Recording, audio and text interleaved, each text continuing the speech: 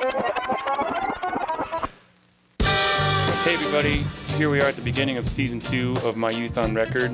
We've already wrapped the season, which is unbelievable to us because this was a brainchild a couple years ago, and we're very fortunate to be starting on Season 2.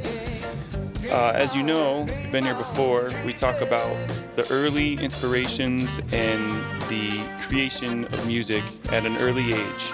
We've had a lot of great interviews already, and we feel like we're just getting started. So we're definitely going to take you on a journey, go back in time, find out where these people were inspired, what caused them to believe that they could be professionals, and we're going to have a lot of fun doing it. So please, do us a favor, hit subscribe, and join us right now for our interview with Jade Simmons.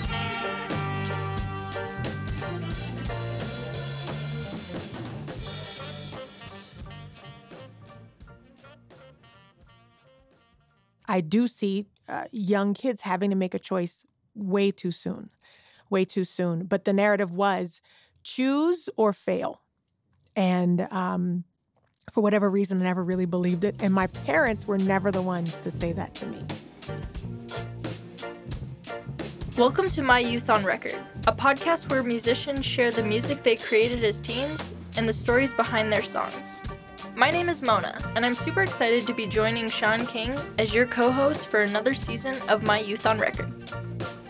With us today is our new friend Jade Simmons, an artist who is well known in classical circles, and who rose to popular acclaim at South by Southwest when she debuted her groundbreaking Black Beethoven set, when she fused together classical piano, hip-hop, and electronic beats.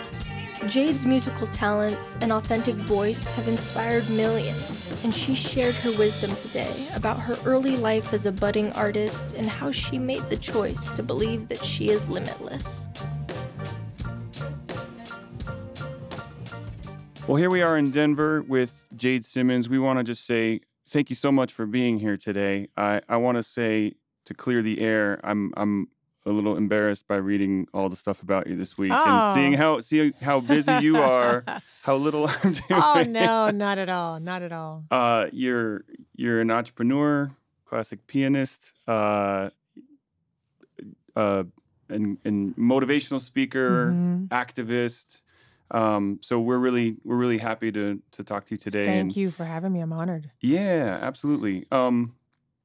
Mona, I think you had a question to kind of start things off with Jade. Is that right? Yeah, definitely. Well, first of all, so a majority of interviews that we do on this podcast so far have been a lot of males. And so I think that's also super reflective of like the music industry itself. Sure, of course.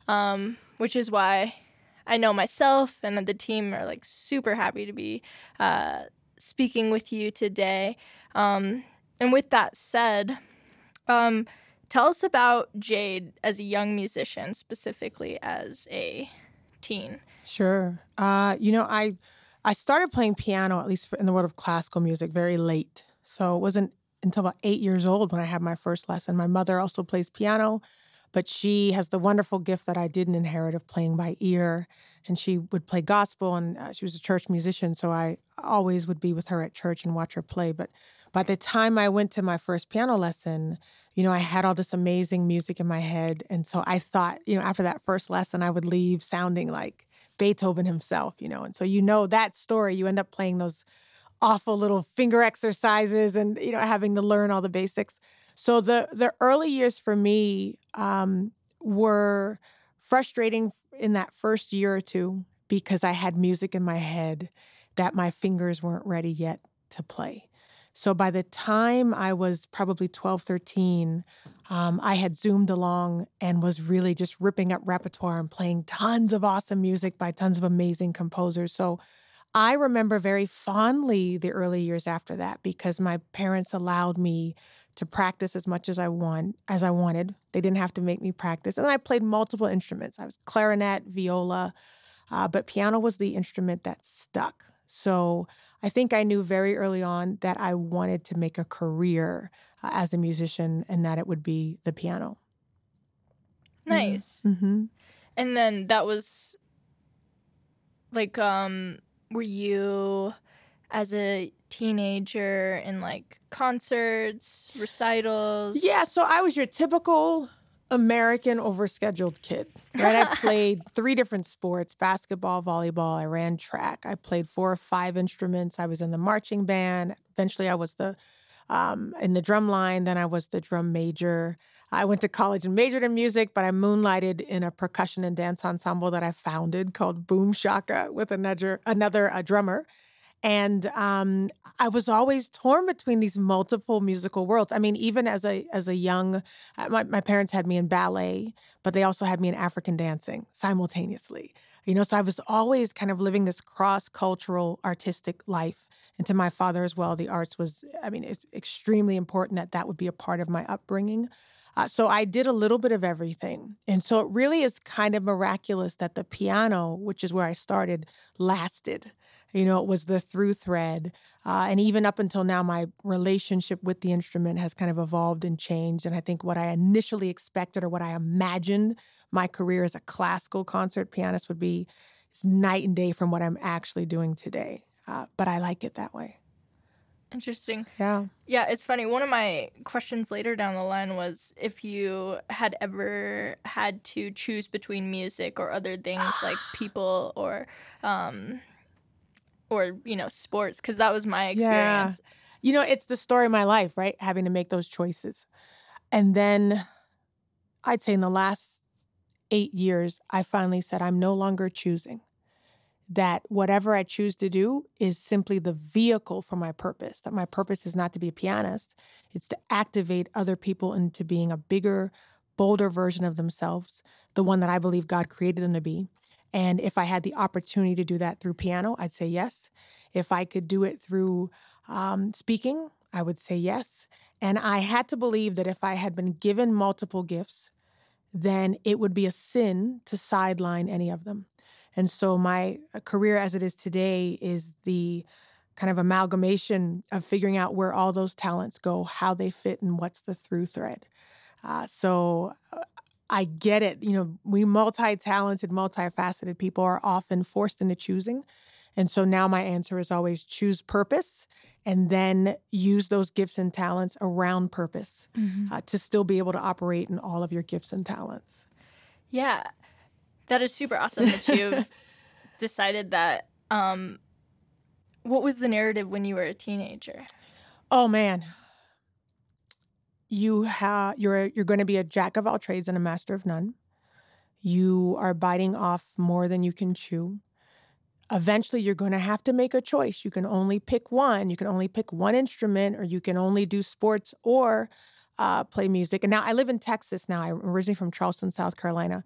And in that state, because sports is so dominant, I do see young kids having to make a choice way too soon. But the narrative was choose or fail. And for whatever reason, I never really believed it. And my parents were never the ones to say that to me. That is, I think, the reason I'm able to be standing before you today, because I had parents who didn't believe I had to choose. So we ignored a lot of great advice, I'm sure.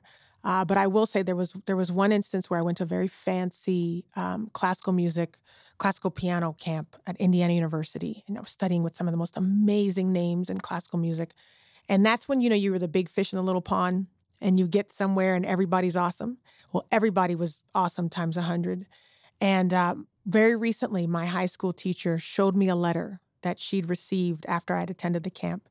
And the letter said, "We think Jade is very talented, but she's going to have to choose or she will never have a career in this industry." And she only showed that to me after I had a career in the industry because she didn't want it to break my spirit. Did you think that was the catalyst moment where you said, now, can you pinpoint it to that moment where you said, I'm going to choose? Confirmation. It was like you see something like that you didn't know even happened. You didn't know that there was a declaration made over your life that no one asked you about, or that people had cast a lot for you and you had no say in it, but you continued to follow purpose, destiny, and you still ended up where they said you weren't supposed to end up. It's a very powerful movement. And I think when she told me that all these years back, it was like, okay, I'm not crazy. This is a thing. and I can keep moving in this direction. And I will say you make choices, right? You don't have to choose one thing, but you'll decide which season am I in? Is this the season where performance is at the forefront? Or is this the season where speaking or ministry or writing is at the forefront? And I think the smart, multi-talented person learns to discern what season he or she's in, and then they use their gifts accordingly. And that gift will be most powerful in the season it's designed to really yield fruit in. Yeah. That speaks. I feel that deeply. Yeah, good. I'm so happy you said that. I think we both do, and Mona and I are in two different seasons. I think it's fair to say, but yeah. Well, it's like when you were, saying earlier, you'll read someone's resume and you go, God, what have I been doing with my life? While you feel like a slacker. Sometimes I'll read other people's resumes and going, oh my gosh, I haven't won the Pulitzer yet. What's wrong with me? But I'm starting, comparison can really be the death of an artist for sure. And I'm starting to really understand. I heard a minister say very recently, Joyce Myers, it's a female evangelist that I love to follow, and she said, God gave us each multiple gifts, not so we would be jealous of each other, but that so we would be blessed by what each other had to offer. I was just like, first of all, forgive me for ever being jealous. And then now can I just look to receive and be inspired by gifts that other people have that I don't, and be inspired by their journey, not so that I can replicate or want their journey, but that I can be more satisfied in mine and trust that Mona's watching, right? And she's going to see me do something that doesn't make her want to be like me, but makes her want to be more of herself. Like, I tell you what, it changes everything when you can look from that perspective. Yeah.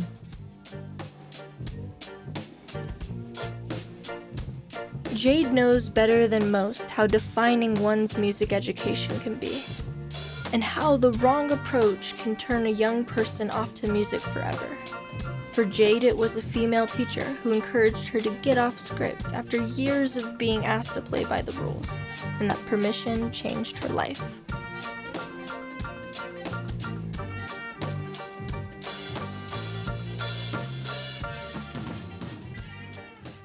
And so, kind of to go back to what you had mentioned, this teacher that brought you this note, and also this woman who's just said this quote. Who were some influential teachers in your teen years? I was telling Jamie before we got on the air here about some teacher experiences, because she was saying that, Youth on Record is looking to do more with teaching teachers, which I think is crucial. I hate to put pressure on all the music teachers out there, but you guys shape what each artist believes will be the possibility for their art. And so my first two teachers, I started late, as I told you. The first guy broke out one of these John Thompson piano books, level 1, and I was stuck on like middle C for an eternity. And I begged him to move on, and he wouldn't let me move on. And I learned the whole book and brought it back to the second lesson. And he was like, no, Jade, we've got to go one page at a time. And that was torture. He was trying to keep a job. He was trying to keep his job, right? Because I'd be there forever, going one page at a time. He was also, that's all he knew. That was how you taught piano, one page at a time. He totally disregarded that I was this eager beaver who was like, I just want to play some music. And so exploration was not a part of those early years. And I joke about this with every audience. It doesn't sound funny, but it ends up being funny. But after about 8 or 9 months, this guy passed away. Right? So sad occasion, but if I'm being honest, I was a little happy because I'm getting a new piano teacher. So I go to my new teacher. This is still back in Charleston. And this guy's a jazz pianist, gospel musician, and a classical pianist. So I thought, I'm going to leave playing Chopin and blues chords. And he broke out like a level 2 John Thompson piano book and insisted I play page by page. I was so demoralized by it. And after about 5 or 6 months, he also died. So I wish the audience could see your faces, right? So I go to my third teacher, and my parents are like, what's up here? Is our daughter like the Black Widow of piano students or something? And so I go to the third teacher. I'm probably 10 and a half, 11 at this point. And so now I'm taking my future in my hands here. And I say to her, listen, I got to tell you, these first two guys insisted I play out of these John Thompson books, and they were dead within a year. And so she looked at me and she said, Jade, what would you like to play? And she gave me my first piece of Mozart. And when I tell you, changed everything. Had she done the same thing as the last two guys before her, I would have quit. She might be dead. Who knows? You know what? She lived. She survived me. And she only passed away recently in the last few years, lived a full life.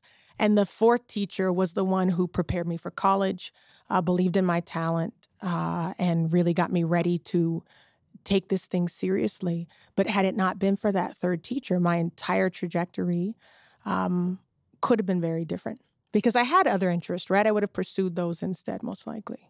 So she was crucial. Nice. And how old were you at this point with her? Probably 10 and a half, 11 by the time. So when I worked with her for 2 years, and then she said, I think it's time for you to go on to someone who can take you to a higher level. That's another rare quality, to have the teacher who's willing to move the student on and say, there's something more for you that I'm not equipped to give you, but here's someone who is.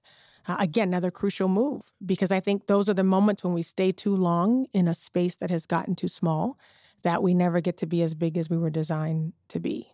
Mm-hmm. So for someone else to recognize that is huge. You also said that you've utilized your uniqueness being a Black woman. Was that third teacher one of the people who said that you have a choice to make? The third teacher just focused on the music and thought I had something special. The fourth teacher thought that I had something that was at a standout level. She started entering me in competitions and that whole world. It wasn't until I was in that world. You got to understand my upbringing. My father's a civil rights activist. This is still back in Charleston, South Carolina. My mother works in higher education. Even though I'm watching him literally, fight gentrification, be a part of civil rights history in our city, fight the mayor. He's like our former mayor's thorn in his side. So we had one mayor for 40 years. And my father was the thorn in his side for 40 years. You know what I mean? So to be in that kind of an upbringing, the way that my parents raised me was to never see being female or being Black as a disadvantage. So on purpose, my father put me in activities where there were lots of boys. So I was such a tomboy. I was super competitive with boys. I still am today. I love to arm wrestle. We'll have to go after the show. Yes. And then they also, being an African American, my father taught us stuff that we didn't learn in school. So in school, African American history starts pretty much at slavery, and that's it. But he taught us about kings and queens and who we were before we were slaves. And so that kind of knowledge kind of puts you in this wonderful half delusional sphere, which is wonderful, which is you really believe you can do anything.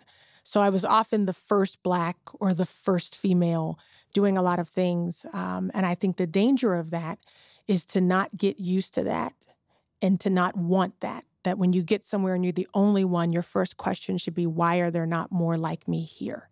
And then your efforts then should be to attract more people who look like you and have your background and have your experiences to that space, because it's never supposed to be an exclusive space, which classical music often was. Yeah, I bet. Was the classical space super competitive? Oh my gosh. Understatement of the century. I mean, that world it's hard. It's a very difficult world, especially because we're in a recording studio, because of the invention of recordings. So back in the old days, nobody recorded. You just heard everything live. There were blunders, there were mistakes. But because of the editing process, there are pianists who have evolved. They play without mistake. So when your technique has a flaw or has a blunder, if you're having memory slips, sometimes the music quality or what you're able to do emotionally is discounted because the execution was not flawless. So it's a very difficult industry to succeed in.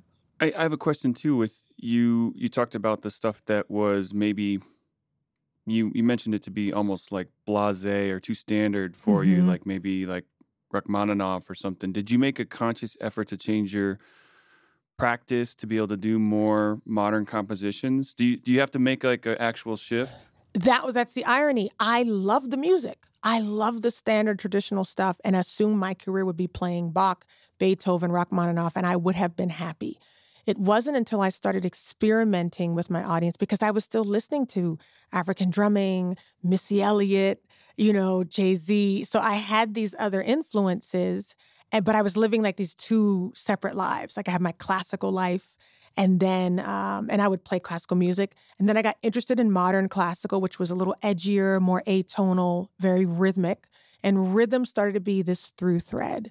And so today my concerts go from Rachmaninoff all the way to rap. So I will do all of that in one concert experience. I call it kind of like the MP3 experience, because once people started having MP3s, they had everything on them. So I could start to trust that they were expecting or would enjoy a more varied musical experience. And so I let my audiences begin to inform me. When I saw them receiving things like stories and other genres, it gave me the courage to continue to reinvent and now create my own music, which I would have never done in my early years.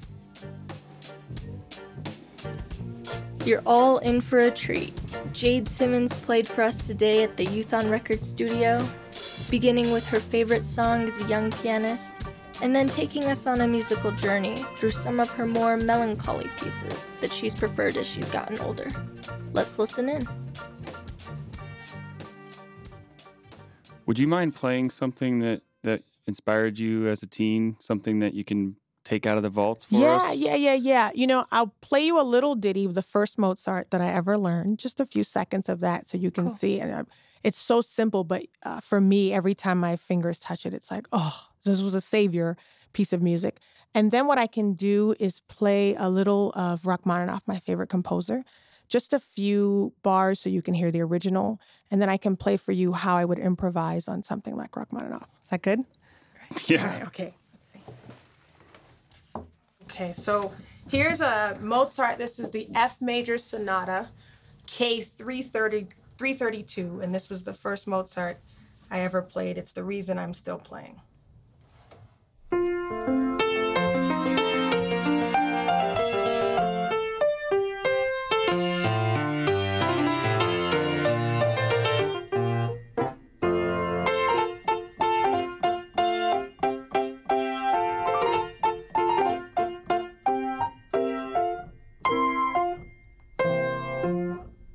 So when I got to that, I was in heaven. But what I really craved was darker, more stormy, passionate music. So that brings us to Rachmaninoff. This is his, probably the most famous piece he's ever written, his C-sharp minor prelude.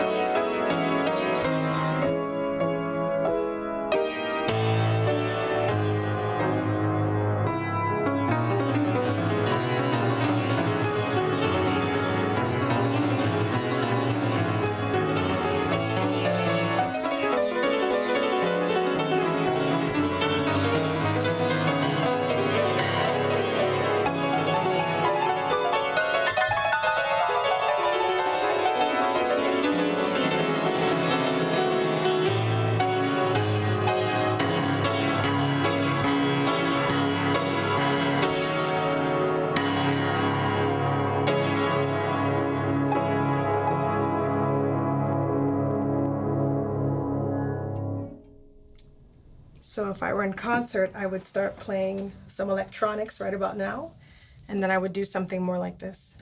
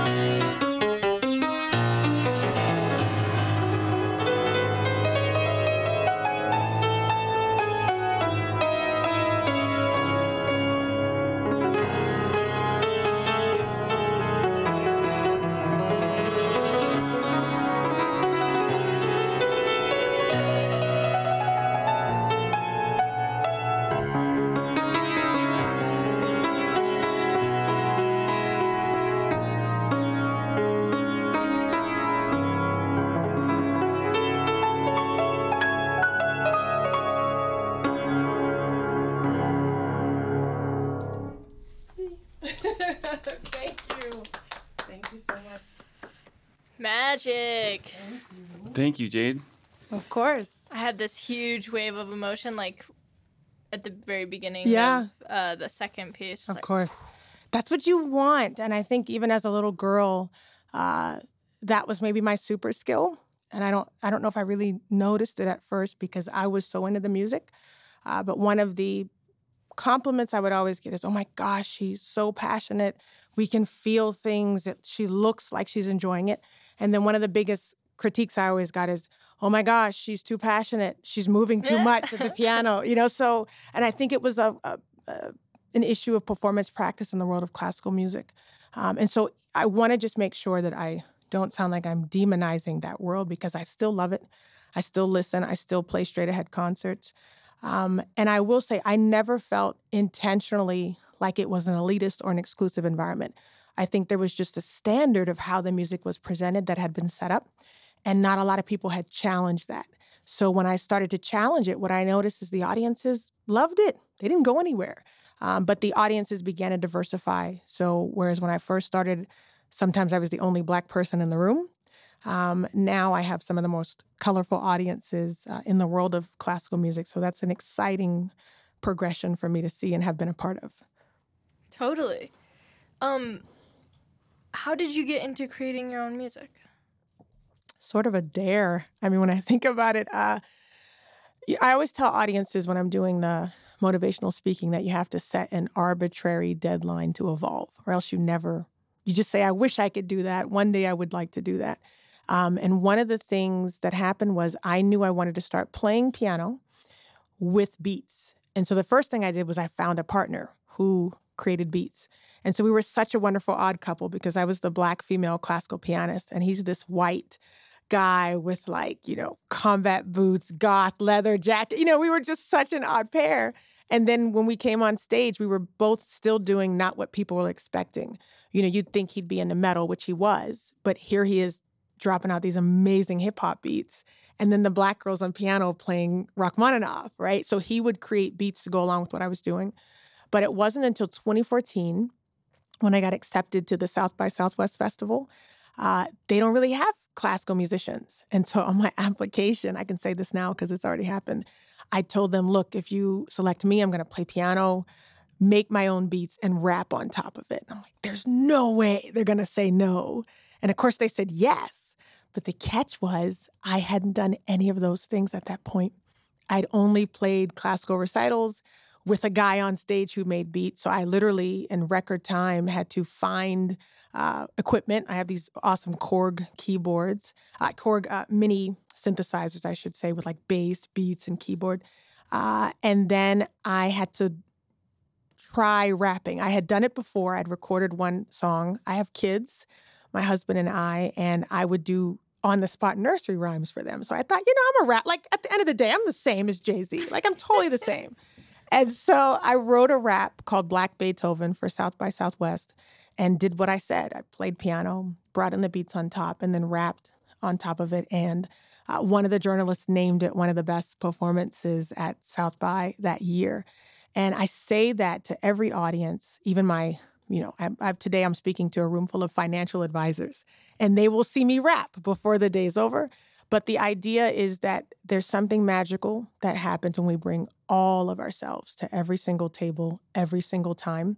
And so that recognition came because I was no longer being parts of myself in different spaces. I was daring to be all of Jade in one space and trusting that there were people in the audience who were designed to receive from that experience.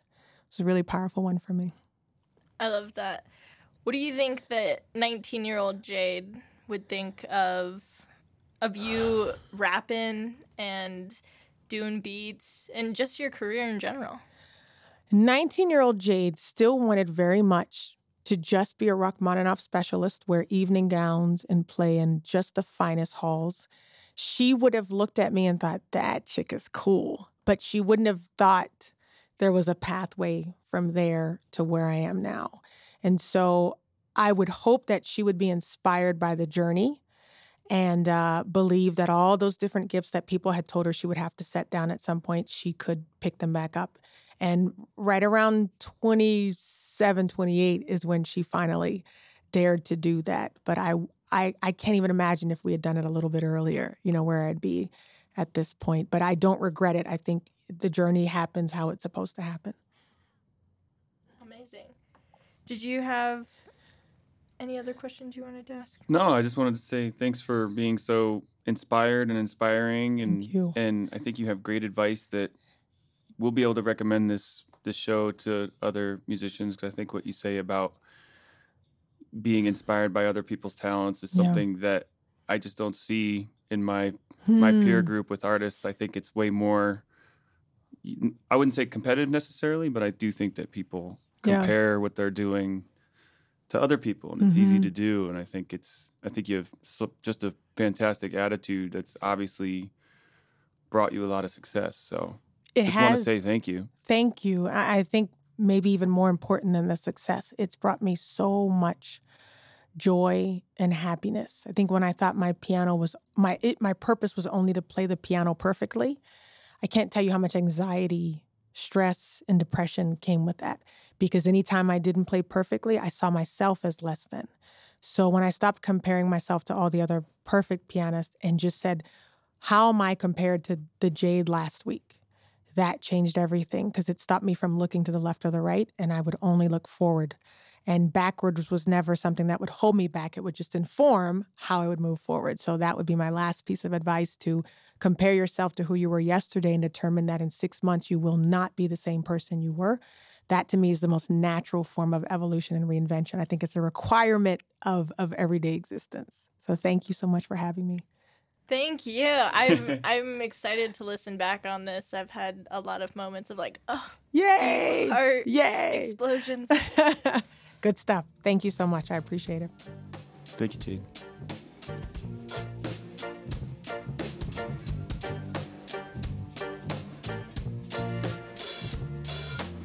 My Youth on Record is proudly brought to you by Youth on Record, a Colorado nonprofit organization where local teens are empowered to find their voice and value by working with local musicians as their educators.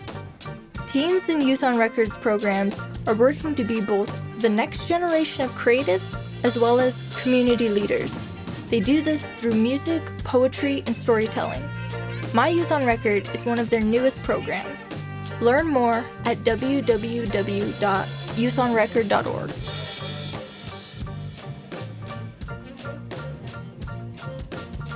A big shout out to Oso Motley for our theme music this season. They came to the studio in Denver, jammed with some of the Youth on Record students, and we couldn't be happier. Thanks so much.